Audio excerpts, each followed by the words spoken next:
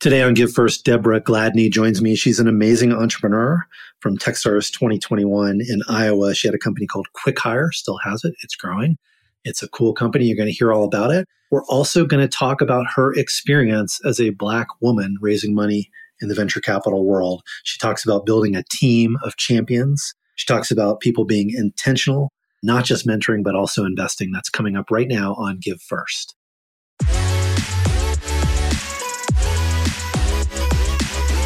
Hi, everyone. This is David Cohen, and I'm here with my amazing co-host, Brad Feld.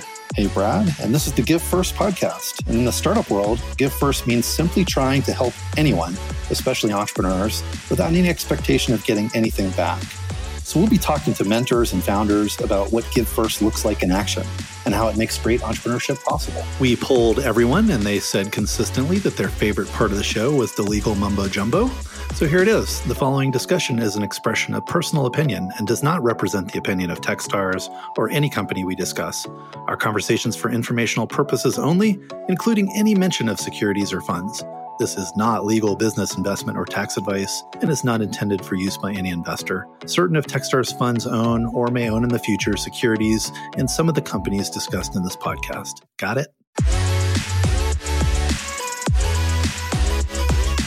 Deborah, welcome to the show, Give First. We're really excited to have you on.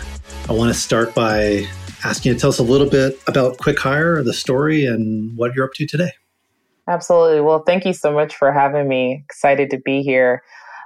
So QuickHire is a career discovery platform for the service economy. So what that means is we partner with restaurants, retailers, and hotels. We aim to find them the right talent first and foremost. And then we come along job seekers in this industry. We help them continue to advance in their careers. Most people that are connected to the service industry know that retention is a massive problem. On average, the average service industry worker stays about a month and 26 days. And so for us, it's about trying to find career pathways within the industry. So at the end of the day, employers win by hanging on to talent longer, and then job seekers win by continuing to find advancement and fulfillment within the service industry. What sorts of brands are you working with today to do this? Yeah, so some of the brands that we've had the honor of working with today, Hobby Lobby to Kona Grill, STK Restaurant to some QSRs like Dunkin' Donuts are a few brands that we work with. Awesome. And you were part of Techstars Iowa. Yes. So you had that experience. That was in 2021, correct? Yes. Proud Techstars Iowa alum over the summer of 2021 under Curdy Levy. Awesome. I want to circle back to that experience, but sort of as part of the trajectory of the company, you've now raised some capital, I believe. Talk about that capital raise and your investors just at a high level so people have that context. Yes. So total raise to date, almost $2 million.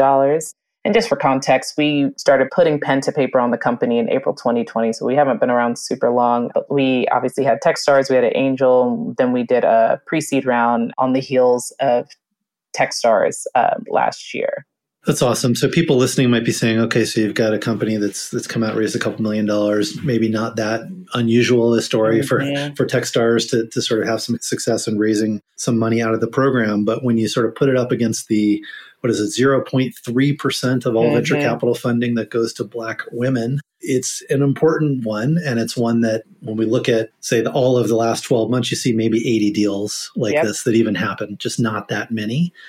And we obviously all have a vested interest in seeing more of that. And I think a lot of people listening would love to understand the experiences you've had, what you run up against in raising capital, and maybe some of your ideas for affecting change over time. And so maybe talk a bit about your own personal experiences in raising that capital, how that went for you, and sort of some of the things you ran into in that process. Yeah, happy to share. I think that from the beginning of starting just QuickHire, we knew that we were kind of behind the starting line, further back than others. Just by figuring out how to even start was a challenge. And then once we started hearing about venture capital dollars and additional resources that could help us grow the business, we didn't have any connections. And so for us, initially, we just started doing research on different VCs, and we would go on the websites, and on a lot of the websites, they didn't even have contact information. So we knew from the beginning that there was some type of insider play here where warm intros and all of that was going to be a thing. So right off the bat, we just knew, okay, well, we don't really have many connections there. So let's just build as much as we can, and hopefully the rest will follow. But even as we built and we started to gain some traction, just even the raising process, I could tell that there was definitely some disparities between, our experience and what we were seeing. Luckily, having exposure to other founders through Techstars, that's one of the beauty of Techstars, is that you're connected to other founders, other people who are going through similar processes like yours. So we were actually able, for the first time, able to have some data points, and we would share our experiences of, hey, we're revenue generating, but we're really having a tough time. People aren't really giving us commitments, or, if so, they're really lowballing us with our valuation, et cetera. When some of our counterparts who were pre-revenue, less traction, et cetera, were able to get higher valuations and more excitement. So some of those things is what we started to notice as we started to go along down the path of venture capital. But I think for us, really, after we were able to successfully raise, what was so apparent was how rare it was, because we didn't realize that we were actually the first Black women in Kansas to even raise $1 million or more in venture capital. And so that even tells you, it was 2021, and to be the first like that, I think tells you just the disparities that are apparent in the industry. Yeah, you didn't hear the number wrong when I said it earlier. I think it's 0.3% of venture capital dollars, and it's only 3 to 4% of the numbers I hear for women in general. Yeah. So yeah, it is clearly a challenge. I want to dig into some of the things you talked about. You said you didn't feel like you had the connections. Mm-hmm. How did you work through that? Did you end up needing the connections, or were they cold outreaches, or did the network somehow help you? So in the beginning, when we really didn't know much, before we knew about Techstars or anything about startup world, we did do cold outreach. It obviously didn't get us very far. We had a few people get back to us, but they were all no's, but at least they responded to us. And so my sister and I, she's the one who I co-founded the business with, we had a little bit in savings, not a lot. We don't come from money. So we just kind of took what we had, and we're like, hey, if we can at least get to some type of product in the App Store, was like our goal. If we could just get a product out there, then that way we can start getting users on there and start actually verifying this is the actual product. And so that was really our main focus. So once we actually had a product, then we're like, let's just get the word out there about it and try to get some traction. And so our first investor saw us in an article and reached out to us. And so that's how we got our first investor. And then you talked about running into the problem of valuations, right? Just like, yeah, we're interested, but not getting the same type of pricing that you think someone else might get. How did you sort of deal with that? It was really challenging and eye-opening. And we knew that the valuation that we were going for was really, really fair, and honestly, even undervaluing ourselves. And so we didn't realize how big of a problem it was until venture capitalists talk to each other. And I got lucky enough to be able to get really close to one of my investors who would just share insight with me or share things that she was hearing. And she told me, she's like, hey, I actually had a conversation with another investor that you pitched, and they were just like, oh, that is just way too high of a valuation. And mind you, this was extremely much lower than our counterparts, as we talked about. And she told me, she was like, you're going to keep running into this. Just being a Black woman, know that I'm behind you. But these are some of the conversations that you may not even know or may not ever even hear behind closed doors that are going on there. For us, I think it was really important to find those very few folks that believed in us and really utilize them to the max. So sometimes people can get really guarded, or they want to know every conversation. But for me, there were a few that really believed in us, and I let them be our advocates. If there were any referrals or anything, I would always ask them, hey, can you speak to this other investor for me? And I feel like I've really been able to build a team of champions for me that have been alongside me in this fight, to where I'm not necessarily fighting the battle by myself anymore.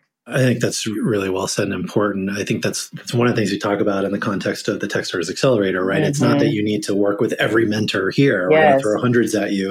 It's that there's probably 2, 3, 4 that are going to have a big impact long term. And it's probably the same with sort of getting champions involved in general, investors involved.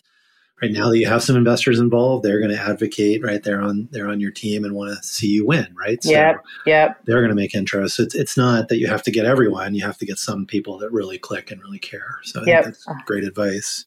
When you think about the process you went through, was the bias like palpable? Like, did you feel that everywhere you went? Or was it more like, oh, we're just getting a lot of passes and, we just have to work through it?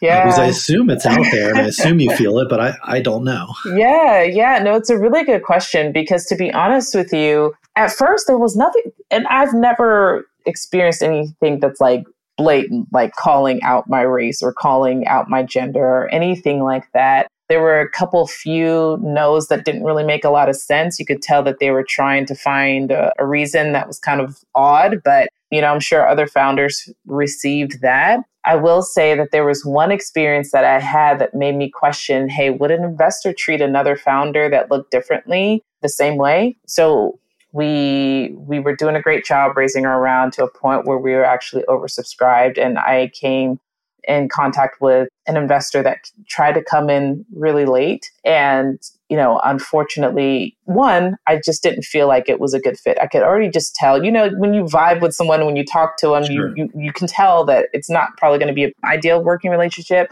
But then on top of that, we didn't want to take on additional dilution, all these factors. And so I told them, hey, we're oversubscribed. We don't have much space left, but, would love to keep you in the loop. We just now met each other and this is not going to be the last time that we raise. So he ended up sending an email out to one of my investors and essentially badmouthed me and said that I'm not a smart founder, all of these things. And luckily, the investor that they bashed me to was one of those few cheerleaders that I had. And so, they called me and they were like... It doesn't sound like an amazing way to get into your next round. Right? Exactly, right? I'm like, well, I'm definitely scratching you off my list. But, essentially was trying to kill the deal and dog me and say I'm not a good founder because he's really smart and why wouldn't I take, So it was one of those moments where I was like, hey, if I look differently, would you do this the same thing? So that's probably the only blatant thing that I might have experienced.